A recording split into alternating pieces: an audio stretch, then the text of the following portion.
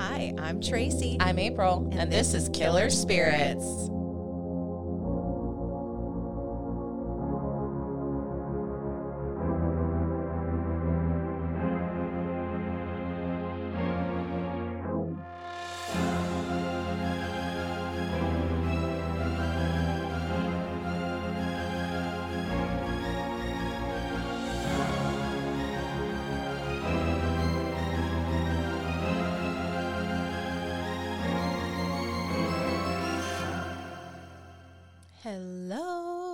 Hello, everyone. Welcome to episode 43. Episode 43. Yeah. We missed you last week. Yeah.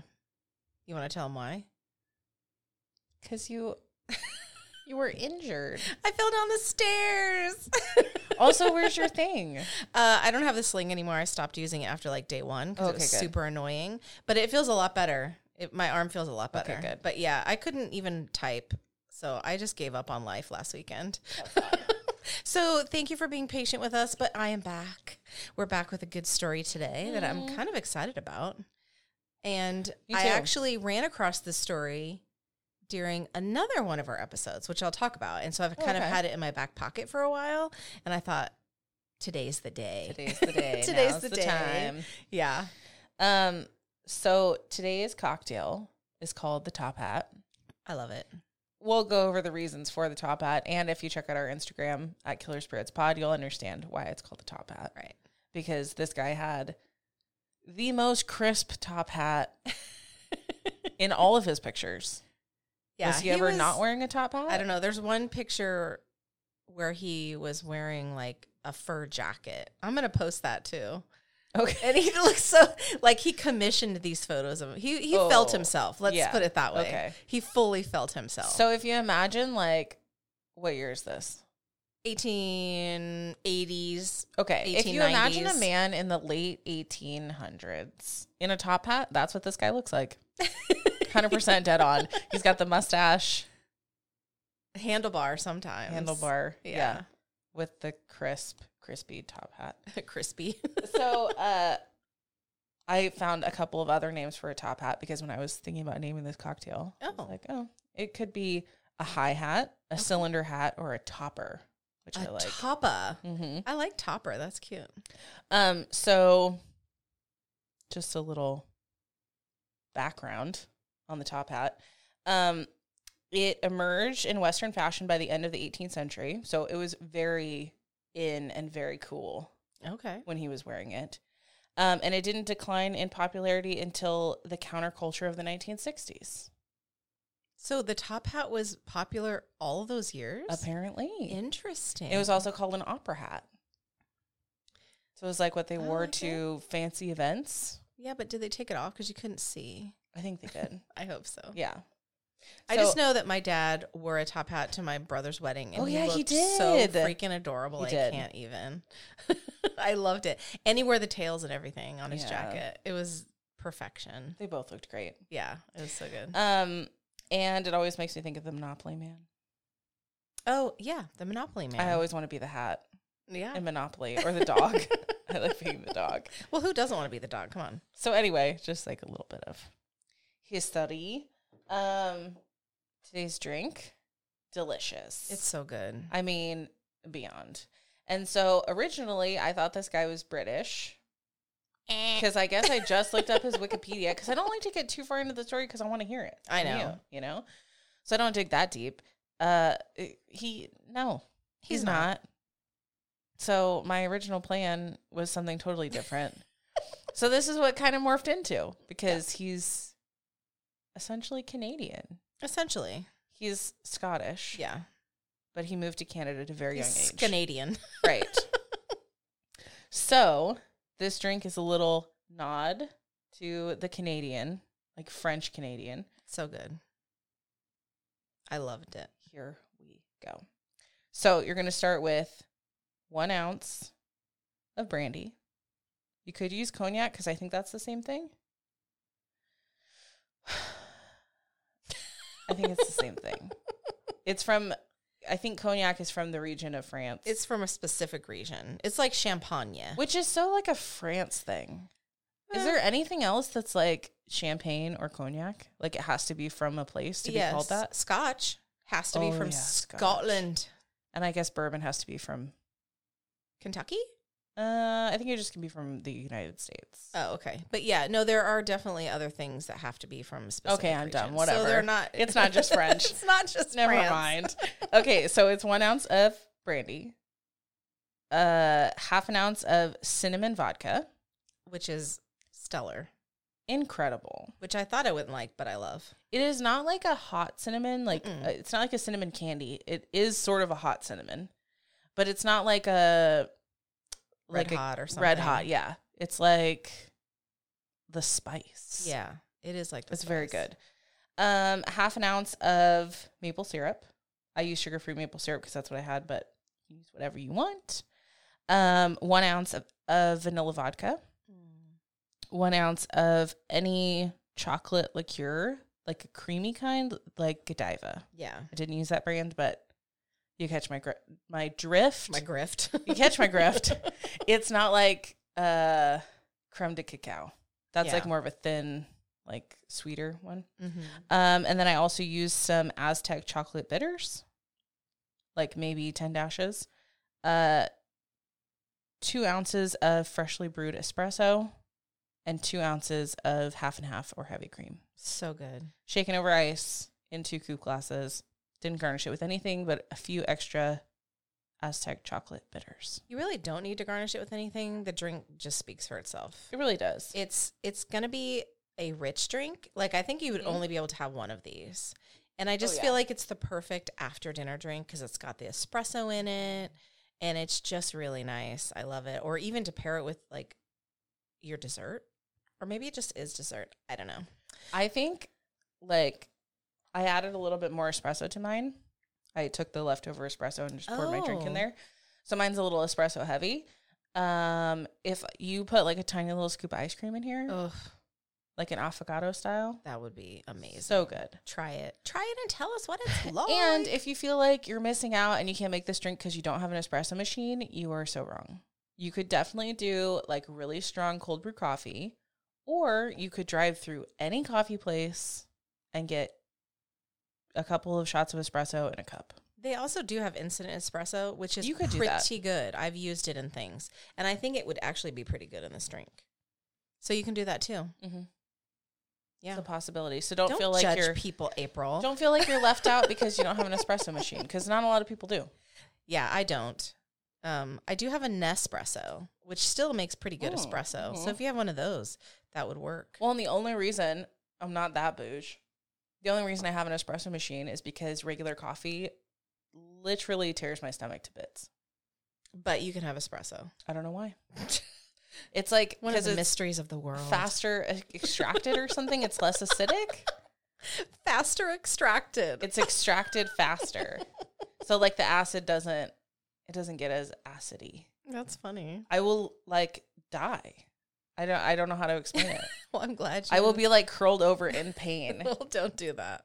So if anybody's a doctor that's listening, my doctor was not helpful at all. Because your doctor's like, you make no sense. Yeah. My doctor's like, just take Pepsid. It'll be fine. I like Pepsid, that's like, for sure. I'll just stop drinking coffee. It's fine. Yeah. Actually, that's probably the best. But then I found out that espresso works for me. So maybe because it's a smaller amount. But anyway, blah, blah, blah. We're moving on.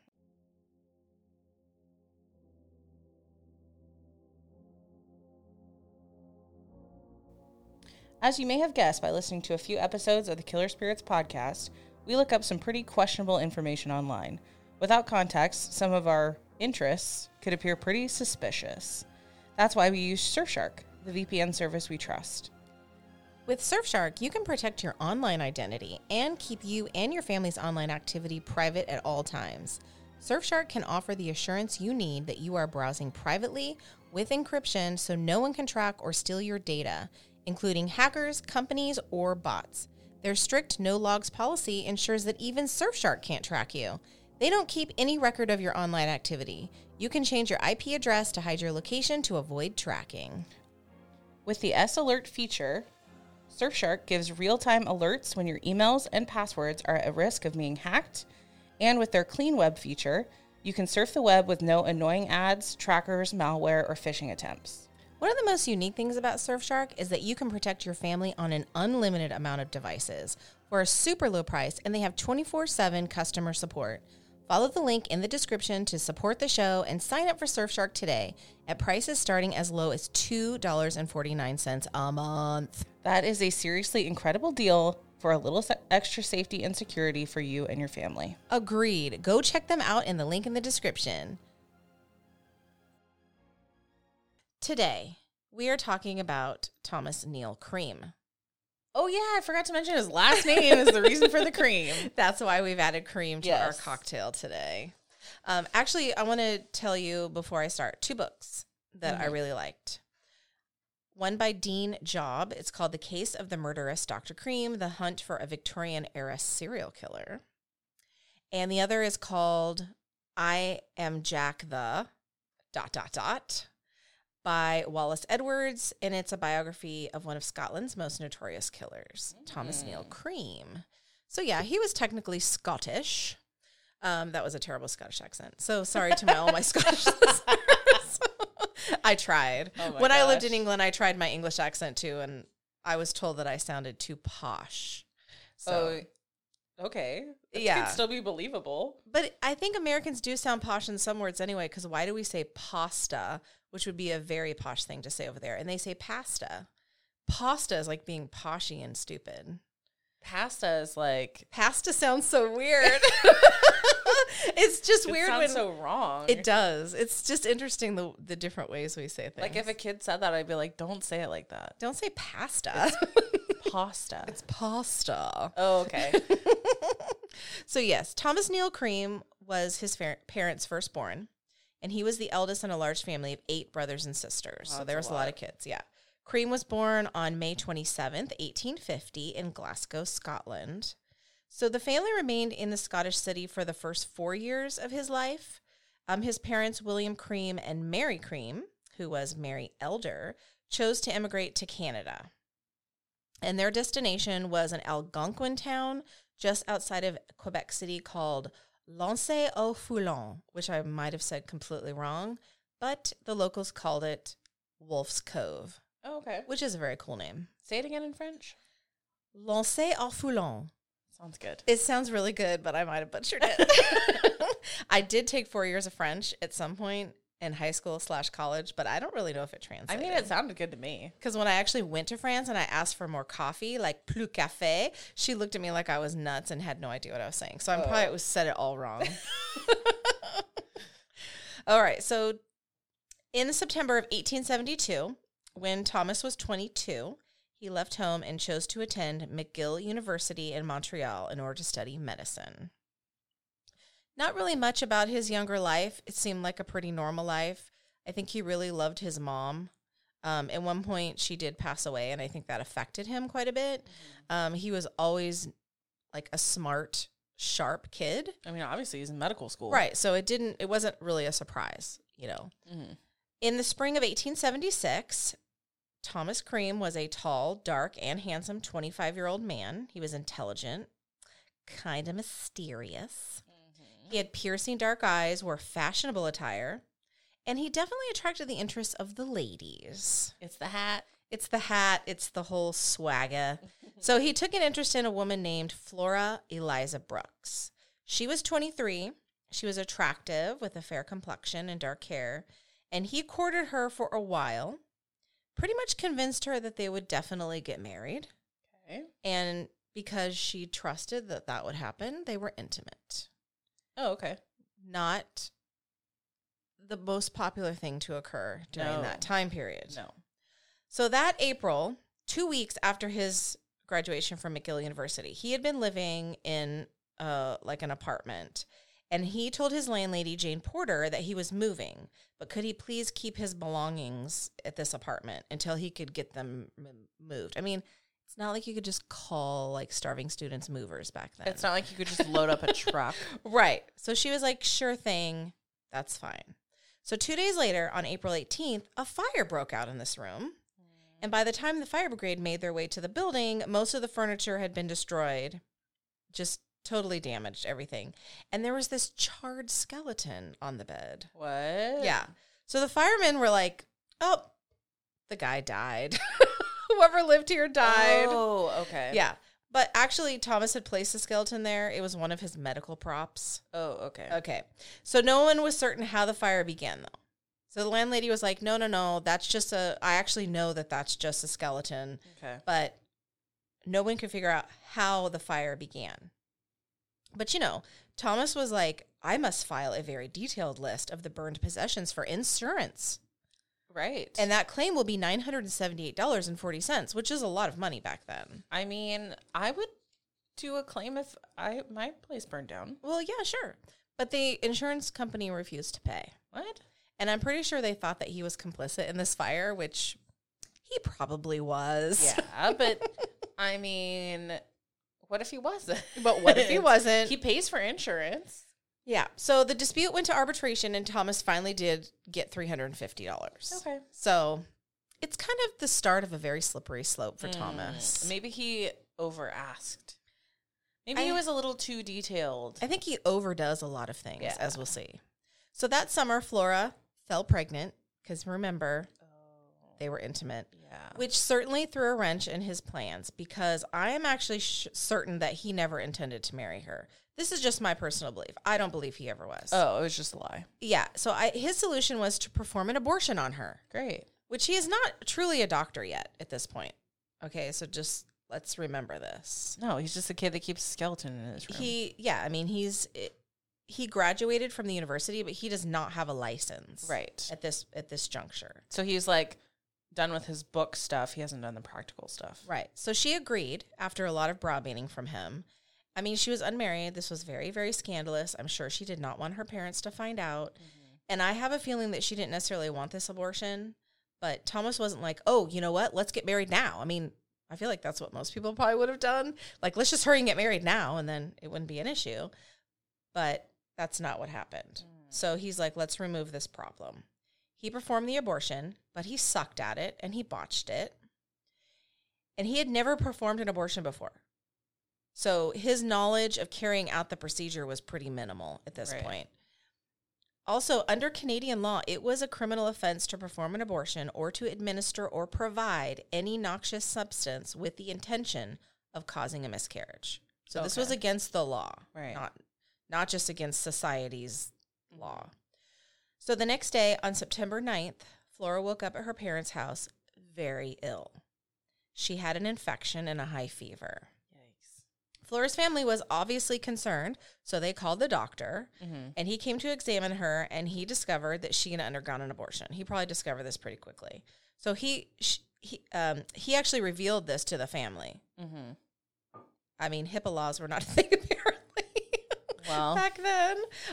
No, they weren't. Depends on her age, right? Well, she's 23. Oh, okay. Yeah, That's not. But she still lived with her parents, obviously, because she hadn't been married. But no, HIPAA did not exist. He told the family, and they were completely astonished. Like, oh my gosh, I can't believe this happened.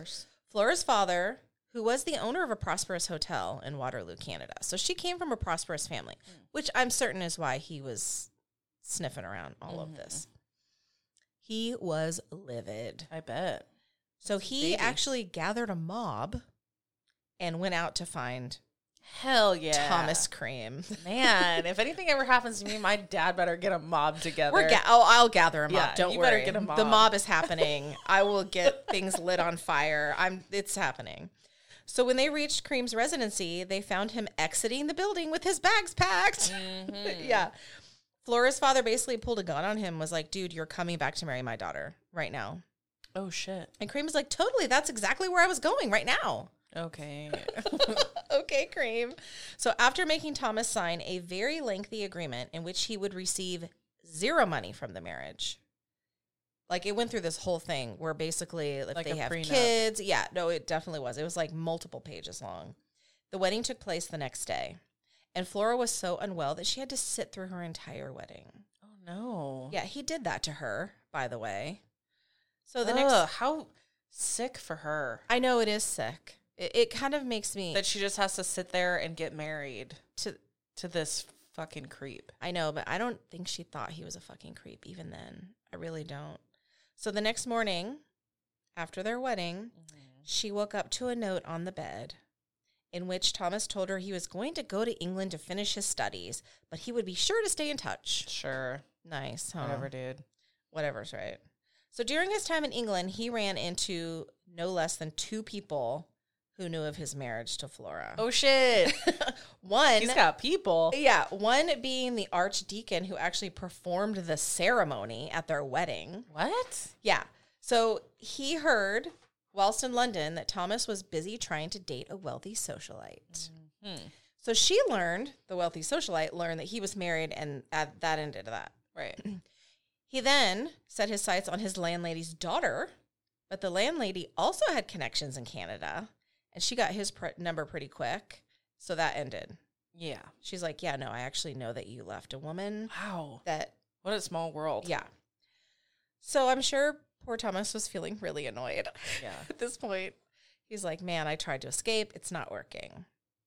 So in April 1877, while in England, he took the preliminary exam for the Royal College of Surgeons of England, which was the largest and most influential medical body in Britain. He failed. Oh. Yes. Okay. It's actually a very hard test. Yeah, I imagine. He failed it. Oh, good. I'm glad it's a hard test. Yeah. It should be really hard. It should be very hard. On August 12th, 1877, Flora died after a lingering illness. Oh, no. Which was odd because she had fully recovered from the botched abortion, allegedly. Okay. So at one point before her death, she admitted to the doctor that she had been taking pills sent to her from her husband, Thomas Cream. No. He ordered her to stop taking them, the doctor did, which she did, and she started to feel better, but the damage was done. Fuck. Yes. So when Thomas received word of her death, his response, not, oh, my poor wife, I loved her so much. It was to demand $1,000 from her estate. Dude, you already signed the paperwork. Yeah, like, do you not You remember ain't what you getting signed? shit. Well, Flora's father basically told him to suck it, but his demands kept coming, and he eventually did receive $200.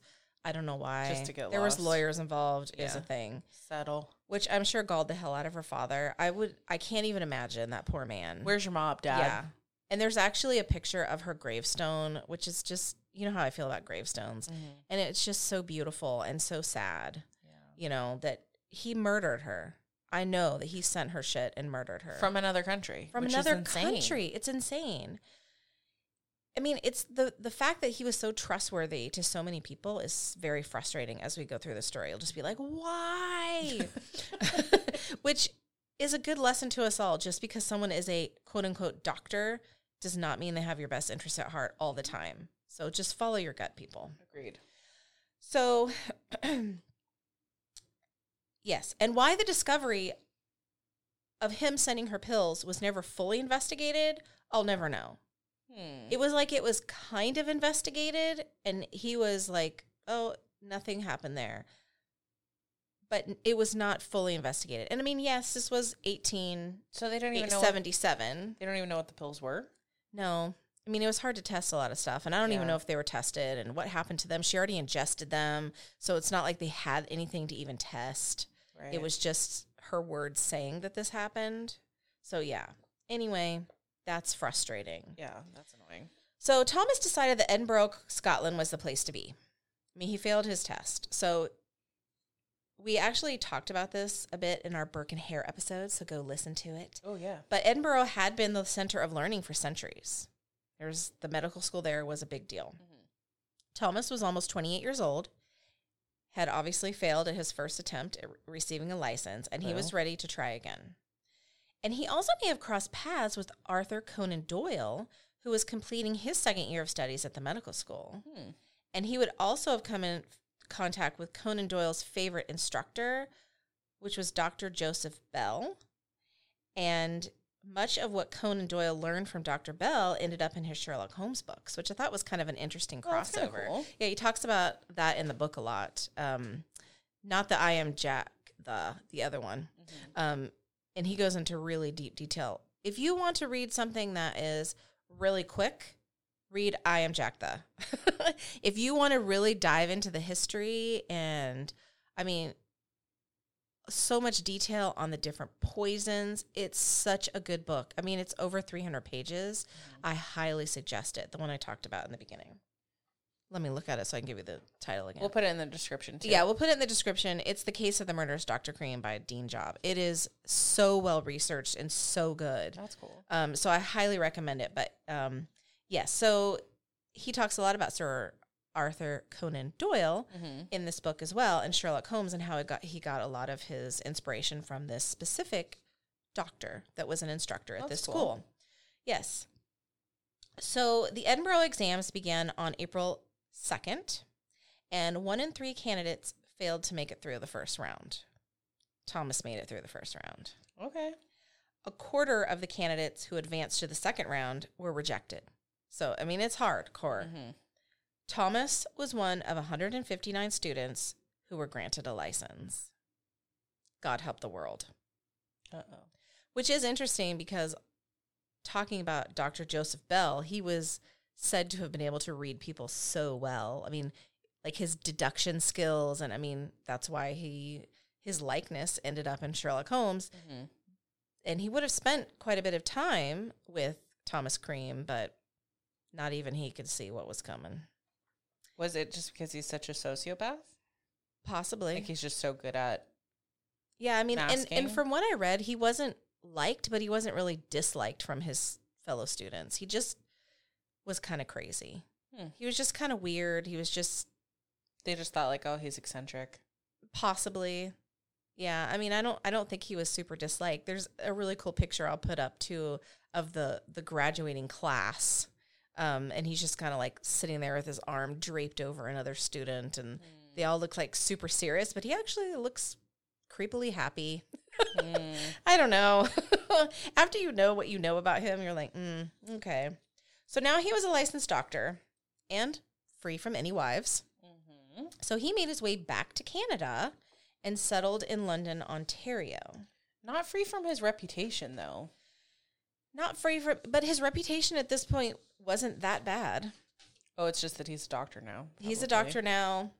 You know, he's not exactly where he was with his wife, with Flora. Okay. So, yeah, I mean, he set up his own medical practice, and he became the doctor women went to when they found themselves in the family way. Fuck. So abortions could be big business for him. Of all things he could have done. Yeah. What the fuck? You're going to make a lot of money because, and also, I mean, I'm not trying to be political here. I personally don't feel this is a political issue, whatever. But guess what? You can outlaw abortion all you want. It's still going to fucking happen, and women are going to die. Of course. And that is the part that bothers me. So he was not a good one. Okay. Yeah. It's not a good one. So was it still illegal then? Yes. So then he was not an above the law practicing doctor. He was above the law. This is undertone. Okay. Very undertone. So Gotcha. He actually had ads in the newspaper that talked about his Edinburgh credentials, his specialization in midwifery, and his training at St. Thomas. So all of that was above board. Okay. He started kind of assimilating to the city. He joined a church. He taught Sunday school. He joined the local chapter of the Young Men's Christian Association. Nice. In 1879, he met Catherine Hutchinson Gardner, sometimes called Kate, sometimes called Kitty. She was beautiful, with a vivacious personality. On May 1st, 1879, a woman was found in the privy, which is basically an outhouse, behind Bennett's fancy store, slumped against the wall, dead. It was Kitty. Oh, shit. She was in her mid-20s and wearing a faded purple dress, scuffed shoes, a cheap ring with imitation garnet stone on a finger of her right hand, and a black straw hat trimmed with netting and sprouting a gray ostrich feather lay at her feet, just to get an idea of how she dressed. Her nose and her cheeks were burned and completely raw. The constable was alerted, and then the coroner came. Burned? Yes, like a chemical burn, okay. As we shall see. So before the body was removed to the London General Hospital for an autopsy, another doctor just randomly showed up, and his office was on an upper floor at 204 Dundas Street above Hiscox's livery station and next door to Bennett's store. So basically, he's like right there, right around the corner from the alley. A lane and an outdoor stairway connected his building to the privy in the backyard. So they were literally connected. He identified the woman as a maid at a nearby Tecumseh House hotel, and he knew her name too. Oh, that's Kitty Gardner. She had consulted him several times, he said. A reporter at the scene jotted down the name of this helpful bystander doctor, Dr. Cream. Helpful bystander, all right. Yep. So the autopsy concluded that Kitty was, dun dun dun, pregnant. Right. Dr. Cream's story was that she came to him for an abortion, but he denied her. Of course. Because, A, he wouldn't do that, and B, she was much too far along in her pregnancy. But she just kept hounding him. So the general opinion was that she had killed herself because she was so despondent over her pregnancy. Using chloroform. This is how she killed herself. Yes. How? That she put a rag over her face and killed herself with chloroform because she was so despondent over being pregnant. Okay. Yeah. So some things I read really went into detail that they had a relationship. Other books I read said that it's uncertain if they had a relationship. Some people feel he was the father of this baby, but it was never proven. It's unknown. Right.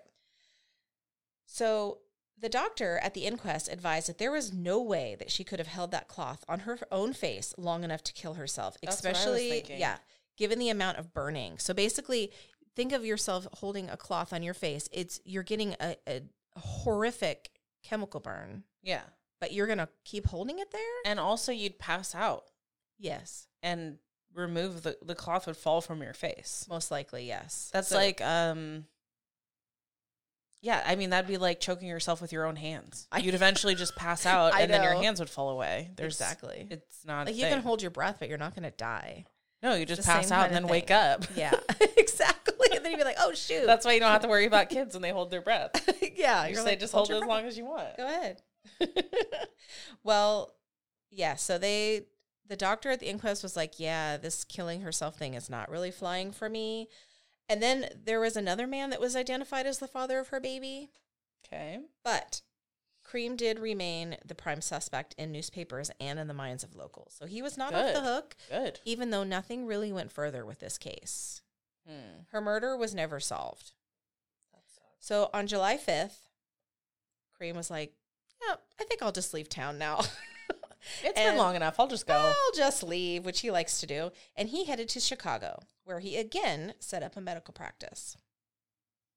And it was around this time that he started his own addiction issues. And he started taking cocaine and morphine regularly. I mean, if it's available. It was very available. Readily available. Readily. While performing an abortion on a young sex worker named Mary Ann Faulkner, she died from loss of blood in August 1880. The police came for him pretty quickly, but he had the money to hire a good lawyer who very quickly and efficiently moved the spotlight to the midwife that Cream had hired, blaming her for everything. So his story is, the midwife performed this abortion. I just showed up after this untrained midwife had performed the abortion. I tried to save her, couldn't do it. This literally has nothing to do with me. I didn't perform anything. So he was actually found not guilty, and the midwife was charged with murder, even though that is not what happened. Of course not. She was probably bamboozled into even helping him. And from what I read, she was also African-American, which I'm sure tilted the scales very unfairly in her corner. Yeah. So there's that. So a few months later, in December 1880, he was in court again for the death of another patient. His patient was Miss Ellen Stack. She had been prescribed anti-pregnancy pills by him, and she naturally trusted him. He is a doctor. She is a sex worker. He's like, take these anti-pregnancy pills. I mean, yes, take them. I mean, women take them all the time now, don't we? So he had actually concocted the remedy himself, and one of the ingredients was strychnine. And he would have been very knowledgeable about this. Okay, this strychnine is a highly toxic alkaloid. It's a colorless crystalline and usually used as a pesticide against small vertebrates such as birds and rodents. So again, he was very aware of this. He would have. So are the anti-pregnancy pills like what we would consider birth control or what we would consider Plan B? They didn't have those back then. I know, but is it like after you're pregnant to end a pregnancy, or is it to avoid getting pregnant? I believe that he was telling her it was to avoid getting pregnant. Gotcha. I could be wrong, but that's how I read it. So he would have been aware that consumption, even inhalation of this alkaloid, would have led to muscular convulsion and eventually death caused by asphyxia. Yeah, I'm sure he used protective equipment when he was making the pills. Oh, I'm sure he did. So I'm sure he knew the dangers of it. That would be like basic chemistry if you're a doctor. Yeah, which he would know. Mm-hmm. He got away with murder again when his lawyer argued that it was the pharmacist who effed up on this, not Dr. Thomas Neal Cream. Okay. So there is no evidence linking him to the strychnine, so he was again released. And of course, the victim is a sex worker. Which most of them are. Are they going to really look into it that closely? Probably not, unfortunately. Exactly. He created his own medicinal drugs to cure various diseases and ailments. And by the spring of the following year, he had created many elixirs, specifically one that helped with epilepsy. And surprisingly, though, people swore by it and started flocking to him to get this epilepsy pill. Weird. I don't know what the hell was in it, but people seemed to like it and word spread about it. So Daniel Stott was a railway agent and also an epileptic. So word on the grapevine came to him about Cream's new wonder drug. So he sent his wife to get this drug for him. His work commitments actually conflicted with Cream's opening hours, so he continued to send his wife, Julia, to get this medication for him. So Julia, God bless her, like many women before her, found Dr. Cream to be charming, mysterious, and darkly handsome. So, of course, there was a spark between them instantly, and pretty soon they were lovers, as was Cream's MO, I feel. I don't really go much into it. That's why I think you should read the book, but he basically was kind of obsessed with pornography back then. I don't even know. And sex, and was very, he was with sex workers all the time. He kind of sounds like an egomaniac. He was an egomaniac. He's a disgusting human. And also a sociopath. And I feel that he did not see sex workers as actual humans. It seems like he doesn't see a lot of people as actual humans. Yes. So Julia, of course, is not a sex worker. She's a married woman. So the outcome of this will be a little different, and also she doesn't get pregnant, which I think which is a big trigger for him, apparently. That's the ego part. Yeah. So they started this little affair, but her husband, Daniel, started getting suspicious. Because he's like, I have enough medication. You don't need to go back today. Like, do you need to go every day? Like, what's happening, He's Julia? only giving you one pill at a time now? Like, why are you, this makes no sense. Yeah. So he confronted her with his belief that she was having an affair, and she denied it. But she did tell Cream, like, he's on to us, man. So, of course, Cream, when he made Daniel's next batch of epilepsy medication, just get rid of your problem. He added a little extra ingredient. Yeah. Strychnine. What a fucker. Daniel Stott was found dead on June 14th, 1881. That's terrible. Then Cream, being the megalomaniac that he is, he sat down immediately after his body was found and wrote a letter to the coroner before an arrest had even been made and pointed an accusatory finger at the pharmacist for the addition of strychnine in his formula. Like, oh, I know what happened. The pharmacist put strychnine in his medication. They're like, bitch, we didn't even ask you. Yeah, and the coroner read the letter as soon as he received it. He hadn't even done an autopsy yet. So he's like, how would you know it was strychnine? How does this doctor know that there's strychnine in the corpse? So suspicion was aroused. Of course. I love that it was aroused. So anyway, he took the letter to the police and then did this autopsy. And sure enough, large doses of strychnine were found in his stomach, Daniel Stott's stomach. Mm-hmm. It was undoubtedly the cause of death. So you jumped the gun on that one, Thomas. Yeah, You idiot. just, he really liked writing letters, accusatory letters about other people. But this one, it's like, maybe you should have waited till the investigation started and things started. Maybe you should have waited until they asked you. Yeah, you probably should have done that. Yeah. Or waited till strychnine was like in the papers or something. Mm-hmm. Because now they're like, how do you even know this? So the police were like, yep, our sights are set on this guy. But of course, Thomas was like, I'm going to go to Canada now. So he left for Canada. Right. But they found him and they put him on trial for murder. Good. Julia actually cracked under pressure and admitted the affair. And she also told police that Cream told her to leave everything to him. He had a plan. Yeah. His plan was to murder Daniel, which he did. That's fucked up. So it didn't go well for him. He was sentenced to life in Joliet State Penitentiary. Oh, good. He was in Joliet. So he was inmate number 4374. Sheriff Albert Ames delivered Cream to the prison on the first day of November, 1881. Once inside, Cream was led to the receiving department where he was ordered to strip, of course. A clerk noted the date and carefully recorded his identifying features. He was 182 pounds with a solid build and quote-unquote massive jaws and chin. I don't know if you get that from the pictures. I don't really feel like it looked massive, but okay. He did have a massive ego, though. Maybe. Yeah, he had a massive top hat. His legitimate occupation was recorded as a physician. His mental culture was considered good. His habits of life, such as chewing tobacco, were moderate. He described himself as a widower, but no one asked what happened to his wife. Interestingly enough. Usually people, I mean, you're already in prison for murder. I guess. They probably just figure. And it was life, so. Yeah. They're like, whatever, dude. We don't care if you killed your wife. Interestingly, he did have a deep scar on the left side of his abdomen, and he said he had undergone surgery. I could not find anything telling us what this surgery was. Appendix is your right side, right?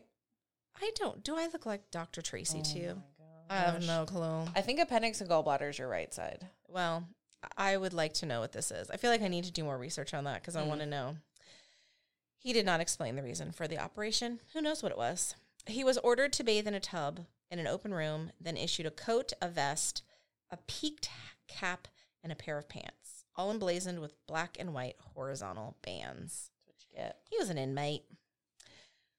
So the zebra stripes would make him easy to spot if he tried to escape. Yes. But it was also, I'm not sure if we talked about this in our episode, but it was also kind of a way to demean them and make them feel less human. Mm-hmm. But go listen to our Joliet episode. I don't talk about Cream specifically, but I do talk a lot about what went on during the time he spent there.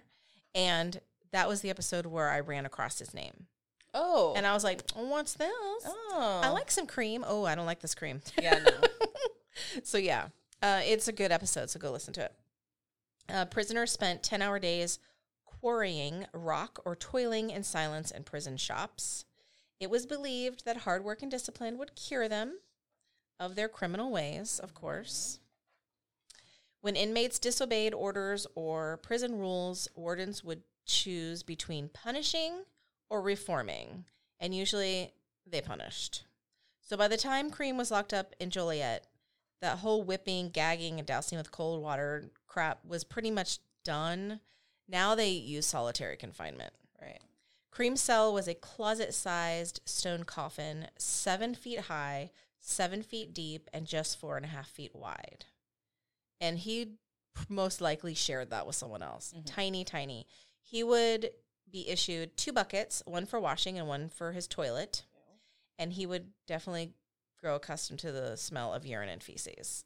Because, they didn't have plumbing in this one. There was no window, just a small hole leading to the roof for ventilation. A strip of wood attached to the iron-barred cell door bore his name and inmate number. How claustrophobic. It sounds terrible. Yeah. I'm claustrophobic. I don't know how I would deal with that. I couldn't. I don't think I could.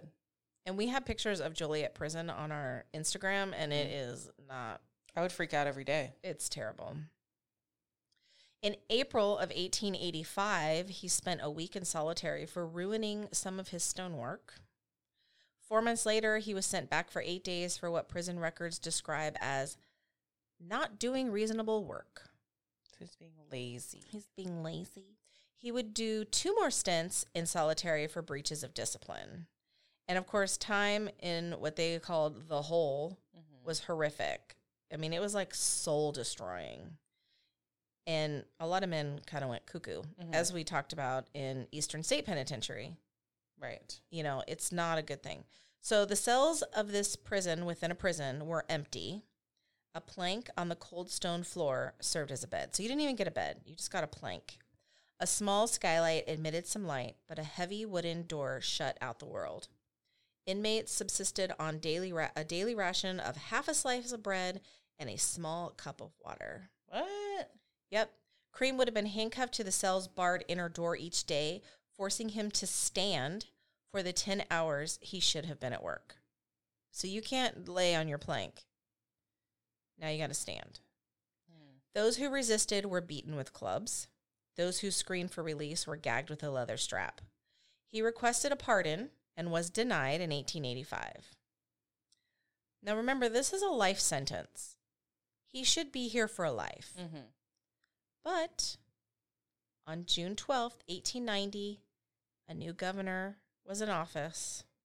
He was granted a fucking pardon by the governor. Good job, Governor, because by doing so, you've now sentenced multiple more people to death. Nice. So his first stop after his release was to the Pinkertons National Detective Agency to track down Julia Stott. So he had actually tried to find her while he was in prison because he felt he was going to prove that she lied and they were not having an affair and he had nothing to do with Daniel's murder. But, okay, but you did and she did. I know. And it's over now. No. You're out of prison. Yeah. What the fuck? Exactly. So leave it alone. They had not been successful at finding her when he had tried the first time, but he goes back and wants to try a second time, and you wonder why. Why did you want to find her? Anyway. Probably because he wants to kill her. That's what I think. They were not successful again, thankfully. I have a feeling she probably changed her name and got the hell out of Dodge. Yeah, no kidding. So he stayed with his brother for a short time, and then he made his way back to London. Poor London. I feel so bad for them. Here he comes again. So he also now had $16,000 that he received as an inheritance when his father died. Okay. Yeah, so he's flush with money. Sure. On October 13th, after returning to London, he visited Ellen Donworth, also known as Nellie, which I think Nellie will be the cutest name till the end of time. She was a 19-year-old sex worker. They went for a drink at Wellington Pub. She ended up exiting this pub alone, staggering and weaving down the street. Her friend found her on the street and assisted her back to her place where she lived, and he thought that perhaps she was just drunk. You know, she drank a little bit too much. But then she began to convulse, and she told her landlady that she had accepted a drink from a Dr. Thomas Neal, and it had white stuff in it. Police and medics were called, but she died in the carriage on the way to the hospital. So just an FYI, he has dropped the name Cream at this point, and he is now Dr. Thomas Neal. Okay. Which Neal is his middle name. On October 20th, 27-year-old sex worker by the name of Matilda Clover, is that not the cutest name? Yeah. Met a man named Fred at 7:30. So Matilda had a 2-year-old son and had been forced to work the streets to pay her rent. She lived with her landlords, the Vowels, and a servant girl named Rose. So as she left, Rose caught a glimpse of this Fred guy, which will be meaningful later. So 2 other sex workers, Elizabeth Masters and Elizabeth May, also saw the man that Matilda was with. So Matilda goes out, she comes back. She goes to bed. At 3 a.m., everyone in the house was awakened by the horrific screams coming from her room. The Vowels and Rose ran into her room to discover she was basically writhing in agony on her bed. She screamed that Fred had given her pills. Of course, Fred was nowhere to be seen. He wasn't there. Yeah. He'd lit out already. Over time, like over the next few hours, her body contorted. She grabbed onto the bedpost. She screamed on and on and on. She gagged. She vomited. Doctors were called in to save her, but they could do nothing because they don't know what's wrong, you know. By 7 a.m., she was pronounced dead. One London newspaper would later dismiss her as, quote, a miserable street outcast whose life was of no particular value to anybody. So, hello, Victorian England. Sometimes, hello, modern day world. Yeah, what the fuck? That's how you feel about sex workers. She was a mother. She had a son. She was a person. She was important to people. Mm-hmm. So anyway, that was disgusting when I read that. Well, and it seems like the perception and he's kind of figured out what the perception's going to be, and he knows that it's going to help him. Oh, absolutely. Because you're picking up on what people considered to be back then the most vile thing that you could be, and the most vile thing you could do, and he's exploiting that. Of course. And it was always the women, you know, throughout history, they would be forced to like strip down and get tested for STDs. No one ever tested the men. No one ever, you know, made it their problem ever. Yeah. And so that is this pervasive issue here. So Dr. Graham, who had been treating Matilda for alcoholism, because she was an alcoholic as well, he actually drafted a death certificate attributing her death to heart failure. And he felt that she was detoxing off of alcohol, and that's what did this. Even though there was multiple witnesses who said that she had been drinking. So she was not detoxing. Right. So because he indicated no foul play, it was unnecessary to notify the local coroner or the police. Right. So there would be no inquest. That's annoying. Oh, well. Alcoholic sex worker, she died. Like, I just feel like without conspiracy, he's very easily getting away with this stuff. He doesn't have to conspire with anybody because society has already conspired against the people that he is hurting. Exactly. Which brings us to another person who got away with a murder, Jack the Ripper. Mm-hmm. Now, Jack the Ripper was a few years earlier than this, 1888. But that was still pervasive in that area, and he also targeted sex workers. Mm-hmm.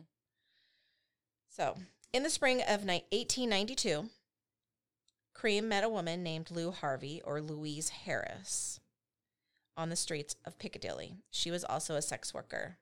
They agreed to meet later and go to a music hall in Lambeth. And Lambeth is a district in South London, so it's kind of near Parliament, I think.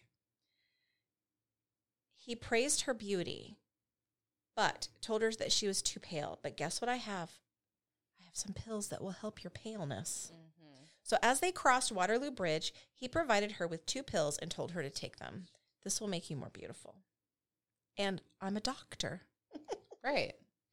And so she took them, allegedly, and he said, let me see your mouth, let me see your hands. Like, he wanted to make sure she actually took these pills. She showed him her mouth, she showed him her hands, they were all empty. Unbeknownst to him, she did feel pretty weird about this whole thing, and she had actually dropped the pills over the bridge when he didn't see. Good. She did not take them. Good girl. Smart girl. So he just went along his merry way. It's like taking a shot from somebody and throwing it over your shoulder when they're not looking. Which I've totally done. Yeah. Especially if it's absinthe. That shit is disgusting. Yeah, no. On April 11th, 1892, Cream met 2 sex workers, 21-year-old Alice Marsh and 18-year-old Emma Shrivel.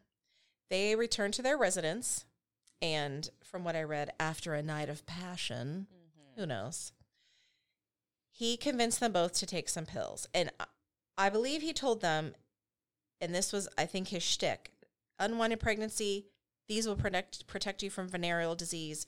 These were all things that were a fear of sex workers back then. It was a big concern. They agreed. He's a doctor. They took the pills. After he left, they both died in agony. Suddenly, the Metropolitan Police and the Scotland Yard were aware that there was another serial killer roaming the streets of London. I mean, they'd been searching for Jack the Ripper for multiple years. Even though he had stopped killing in 1888, he obviously never found. So this one, they nicknamed the Lambeth Mystery Poisoner. Doesn't have that great of a ring to it. No, not a great ring. It's kind of terrible, but maybe that's good. Could have been like Jack the Poisoner or something. Jack the Poisoner. So around this time, Cream, now known as Thomas Neal, had become friendly with a former New York detective by the name of John Haynes. I guess they were just buddies. I don't know. What? He thought himself like a man about town. Okay. You know, with his little top hat and his fur fucking jacket that I'm going to post. Fucking fur jacket. His fucking fur jacket. I wish he was alive now so he could hear us making fun of him. Beyond the grave, you ass piece of shit. I hate you. We hope you know. One night over drinks, Cream got loose-lipped, probably drank too much, and he started spouting off his theory about these poisoning murders that were happening. Oh, he's got theories. Okay. Let me tell you my theories. I'm going to tell you who's probably doing these. I'm going to tell you who's guilty. But he was throwing in a lot of info that was unknown at the time, specifically the murders of Matilda Clover. That was never actually a murder. And someone named Lou Harvey. Who's that? Who obviously did not die, but Cream did not know this. He thought she died. Yeah. So John Haynes paid a visit to his friend, Inspector Patrick McIntyre at Scotland Yard, because he was like, And then also I was reading as they were like walking around the city, it was like Cream was pointing out places. Oh, that's where so-and-so had a drink and died. That's where, and it's like, wow, that's a lot of inside information. Yeah, you're pretty obsessed with this, aren't you? Yes. And he talked about these murders a lot. A lot of people said that he sounded very obsessed. So after he goes to talk to his friend, the inspector, they could find no mention anywhere of someone named Lou Harvey that had died. The police would ultimately spend weeks trying to locate any death records or mentions of Lou Harvey in newspapers. Police decided to start shadowing this mysterious Dr. Thomas Neal. And they soon discovered his real name was Dr. Thomas Cream. Right. Police interviewed the servant girl, Rose, who had seen the man that Matilda had left with on the night she died, Matilda Clover. Fred. And they also tracked down Elizabeth Masters and Elizabeth May, who basically described Cream to a T. I mean, he was kind of an obvious-looking dude. Cream also started a really stupid side thing that he started doing, where he was trying to frame rich people of the murders. So he would write them letters, basically blackmailing them, saying, I have evidence that you killed so-and-so, and I'm going to give it to the police if you don't send me money. So he started writing all these letters. Okay. Yeah. And this was ultimately his downfall. I mean, he's an idiot. Yeah, you're spreading yourself way too thin. Yeah. Because once the police got a sample of his writing, they were able to compare it to all these blackmail letters. Perfect. And they're like, yeah, it's the same guy.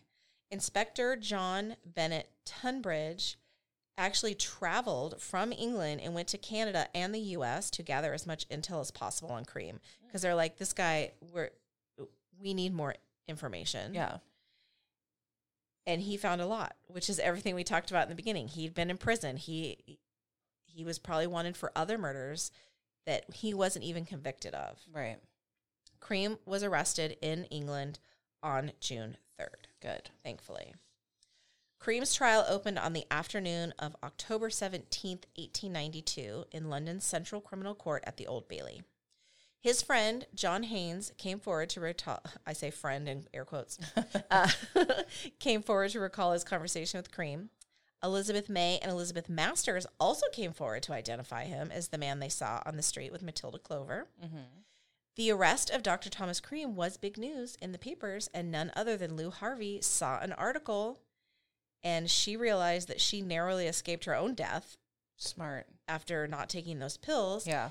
So she had changed her name and kind of started a new life because she wanted to get out of sex work, which is not an easy thing to do. That was why she wasn't found easily. But she contacted the police and said she would travel to London and testify. Okay. I know. God, that's brave. She's very brave. So she walked into the courtroom, and Cream thought he saw a ghost. He thought she was dead. Yeah. And here she comes in like, do, looking as healthy as ever. Uh-oh. And he was like, oh, shit. Yeah, you fucked up, bud. Yeah, he wasn't expecting that one. So he was actually charged with the premeditated homicide in the deaths of Nellie Donworth, Alice Marsh, Emma Shrivel, and Matilda Clover. He was also charged with the attempted murder of Lou Harvey, as well as extortion, and was moved to Newgate Prison. So he fucked himself up. Yeah. Pretty hardcore. And with the added extortion, it was probably unsuccessful. It was totally unsuccessful. He's so stupid. So Justice Hawkins stated that Cream had been convicted of a, quote, most terrible crime, a murder so diabolical in its character, fraught with so much cold-blooded cruelty that one dare hardly trust oneself to speak of the details. The torture inflicted on Clover was an unparalleled atrocity. He told Cream a crime that can be expiated. Expiated? Yes. It's like it can only be... Like explained? Well, it could only be... it can be this is a very hard word for me for some reason. Expiated only by your death. Like, you know what I'm saying? Yeah. Yeah. That's how you're going to pay for it. Exactly. He ordered Cream returned to Newgate to await execution. And he said, may the Lord have mercy upon your soul. Which I always love when they say that. It gives me chills for some reason. So, because that's the only person that's going to have any mercy on you at this point. Right, exactly. Well, the Lord is not really a person, but you know what I'm saying? Yeah. So Cream's world was now a 14 by 8 foot stone box. Coconut matting shielded his feet from the cold floor. The only furnishings were a small table, a stool, a bed, a Bible, and a hymn book. A window was set high in the wall so prisoners could not look into the prison courtyard, and they could not see the shed where condemned men were to be hanged. Yikes. It was all in one place. And I'm I know surprised they couldn't see it. And we talked about Newgate in another episode, and I can't remember who it was that got... Was it Birkenhair? It might have been. And they were taken down to be hanged there at Newgate. That sounds So we've right. talked about it many times. Cream was scheduled to die on November 15th of 1892. Of course, Madame Tussaud... Gotta get that wax figure. She got her wax figure added to her museum in the likeness of Cream to its Chamber of Horrors within days of his conviction. Oh, so weird. It's just so great. It's always Madame Tussaud. So Cream rose from bed about 7 a.m. on November 15th, 1892. He picked a breakfast of eggs, bread, and tea, and then he slipped on the black coat and brown trousers that he had worn at trial. I thought this was funny. He was actually wrapping a shirt collar around his neck when the guard told him, I wouldn't put that on this morning if I were you. No shirt collar. That's where the noose goes. Yeah. The prison chaplain arrived at 8 and invited him to seek God's forgiveness. They huddled for 45 minutes, but Cream didn't say much. Yeah. He finally did make a short statement that sounded like a confession, but offered no specifics. He said, quote, that he prayed God to forgive the crimes. Mm-hmm. That's all he said. Not my crimes, the crimes. Yeah. Let me like of myself. They're outside of him. May God forgive the crimes that have nothing to do with me. Right. James Billington, London's executioner, later came and secured Cream's arms behind his back with leather straps. As he worked, Cream thanked the governor and his guards for their kindness, saying, quote, you all have made the last 2 days amongst the happiest of my life. What? I don't know. That's Cream for you. I don't know. I don't even know what to say to that. They're like, okay, dude. Yeah. That's fine. Cream was led down the long hall at Newgate Prison called Dead Man's Walk, which I know we've talked about. Executed criminals were buried beneath the flagstone floor. A single letter carved into the wall, which was the initial of their surname, served as a grave marker for each person. That's all you get. That's all you get. It took about a minute to reach the gallows shed on the opposite side of the courtyard. So not a long walk. Mm-hmm. It was raining outside that day. Outside Newgate's high walls, people had begun to gather an hour earlier. Even though they would not be allowed to witness his final moments, they still gathered. It was They just wanted to be there. up to 5,000 people. It was the biggest crowd to assemble in London for a hanging since public executions were banned in the 1860s. So weird. I will never understand that. I believe people still gather outside when there is an execution happening with signs, and they're on the news and everything. Oh, yeah, I guess it's you're the right. for and the against all the time. Right. It still happens. It's a thing. It's a total thing. It's human nature, apparently. I would never, you never catch me. First of all, you never catch me holding a sign for anything. I will not hold a sign. I No refuse. sign holding. No, not even at a sports game. No way. You won't catch me. I love it. So Cream, flanked by his guards, reached the shed shortly before 9 a.m. Inside was a hemp rope an inch in diameter and tied into a noose, dangled from links of heavy chain bolted to a beam. The chaplain says, "I am the resurrection and the life," as they entered the brick-lined room. Billington strapped Cream's legs and pulled a white hood over his face, and then slipped on the noose. The prison bell tolled at 9 the chimes of nearby St. Paul's Cathedral, which I've been to. It's amazing. It clanged to mark the hour. In the midst of life, the chaplain continued, "We are in death."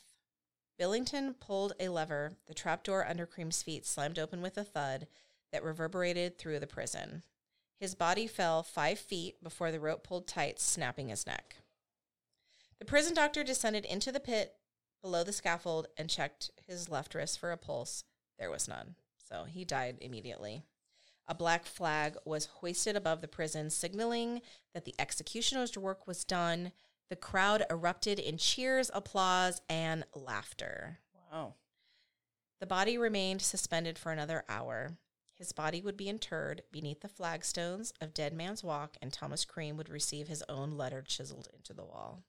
So this Dead Man's Walk is where they actually physically walk over to get to the shed. Yes, Wow.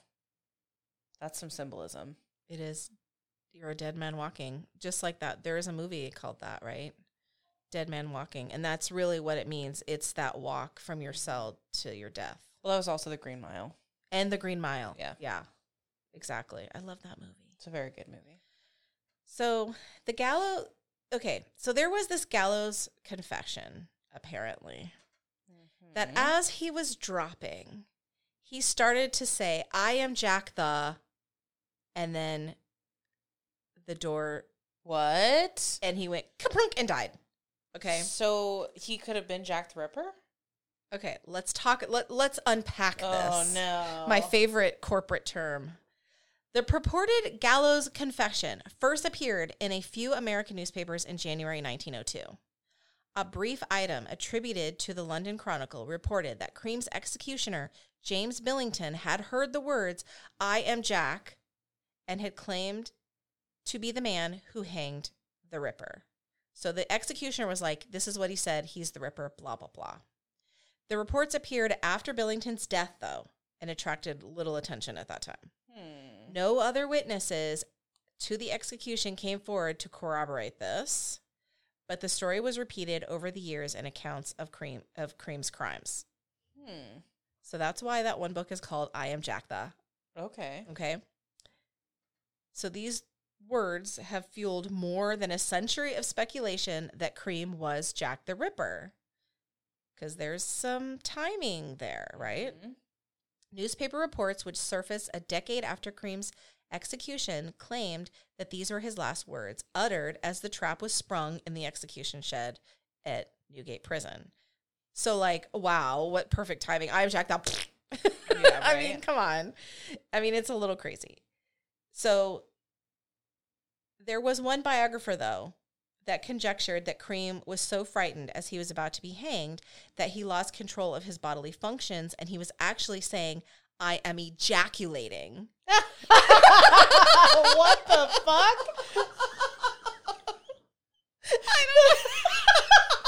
Wait. You didn't see that coming, did you? That guy's a comedian, right? I don't know. He was It's a biographer. he's a nowadays biographer that has a comedy podcast because there's no fucking way. Oh I mean, if those really are your last words, I mean, come on, that's awesome. First of all, the most, unsexy moment of your life is probably the day you get hanged. I would think so. I can't imagine. So, yeah. Maybe shitting your pants. I don't know about ejaculating. That doesn't make So, yeah. He's trolling. I am ejaculating, which could have been mistaken for I am Jack the. No way. This is not a game of Mad Gab. Okay? No. I love it. I'm not buying it. So, Jack the Ripper killed in 1888, and then they stopped all those stopped. Cream was in Joliet prison in 1888. Okay. And was not released until 1891. Well, that's problematic. There was a bizarre theory going around, because, bizarre theories are fun, but there's a reason they're called bizarre. Yeah.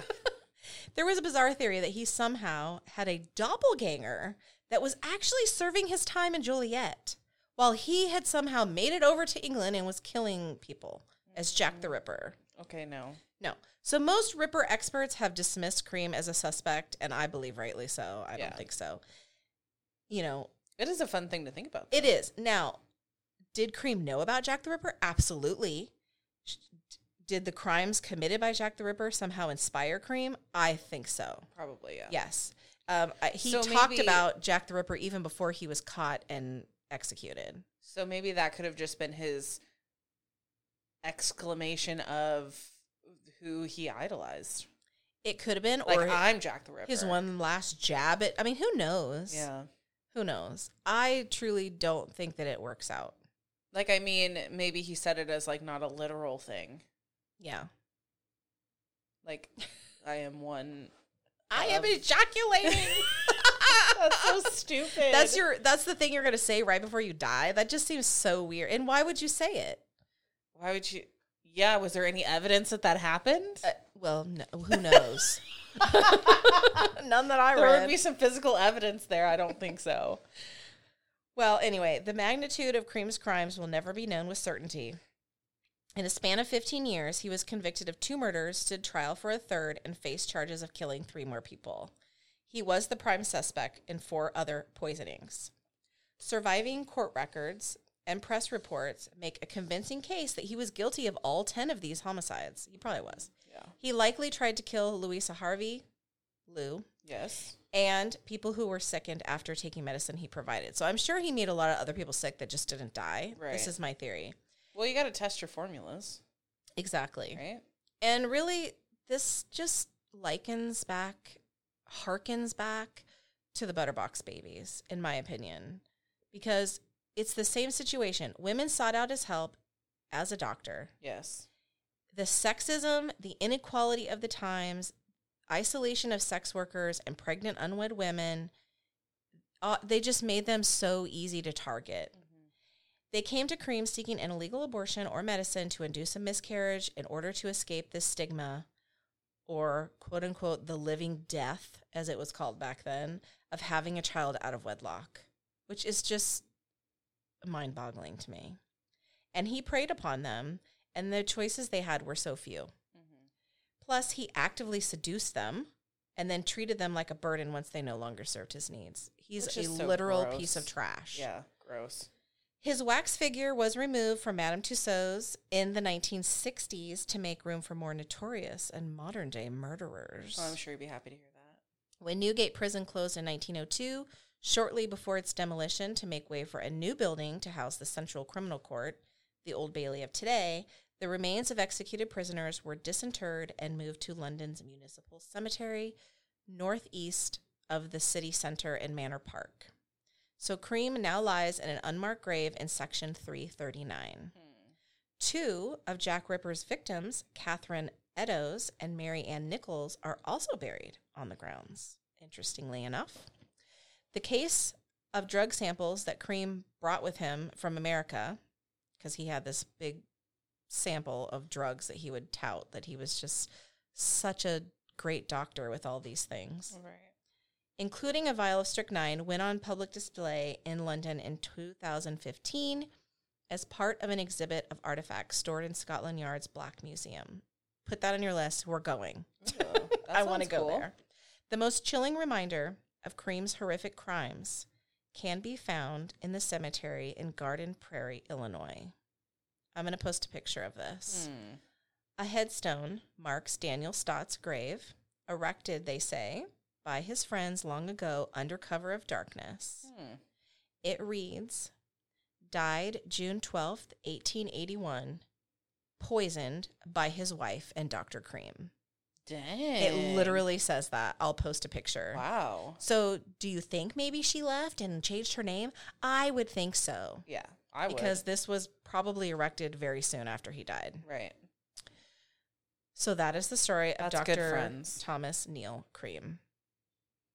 And if Wow. anyone poisons me, you need to go under cover of darkness and place that on my I'll do it in headstone broad daylight. immediate. I'll do it in broad daylight. I'll do that in broad daylight. Yeah, you can't discriminate against what I put on a gravestone. Yeah, it needs to be good stuff. Yeah, people will know. Yeah, so it's very interesting. So I kind of want to visit his grave too. So we have so many things on our list. But it is a very interesting story, and I'm glad that he was caught. I'm still pissed that he was given a pardon. People, Yeah, what the fuck, Governor? yeah, I mean, people would have lived. Yeah. It's quite sad that happened. Like a lot of people would have lived. A 2-year-old probably. grew up without his mother. Like, it's just, ugh. Yeah. It makes me sad. But you made a good drink for it today. That's for sure. I often wonder how politicians live with the decisions they've made. I don't think they look at the full picture. I also don't think that they have a conscience. So Well, you could be right. I think they probably them some sleep, fighting words there. they April. probably sleep just fine. They And I probably don't do. mean one side or another. I mean all of them. All of them, yeah. Yeah. It's a blanket statement. Yes. Well, you want to tell everyone where to find us? Yes. If you'd like to send us an email, we're killerspiritspod@gmail.com. We're on Instagram at killerspiritspod, where you can find drink pictures and pictures of the historical stuff from the episode. We're also on TikTok at killerspiritspod. What else? You can check out our Patreon, patreon.com/killerspiritspod. We're going to be doing a few like mini series for It's gonna Patreon be only. So I'll bring that up a couple more times in following episodes, but we're going to do the pirate series. Yes. So I started with the pirate initial episode. I'm going to be doing some like short mini episodes for Patreon only. We will not be releasing them here. Yes. And then whatever other mini series we decide to do. Yeah. We got plans. We got plans. We got plans, yo. And then this is episode 43. Yes. So we'll have the recipe book coming out episode 50. I can't believe we're almost at episode 50. Oh, and speaking of recipe book, if you would like to check out our merchandise, we're on Etsy, and our shop is just called Killer Spirits Pod. We have T-shirts, coffee cups, some really good products. So Yeah. check us out. And go rate and review. Yeah, rate and review us. We love you guys. Bye. Bye.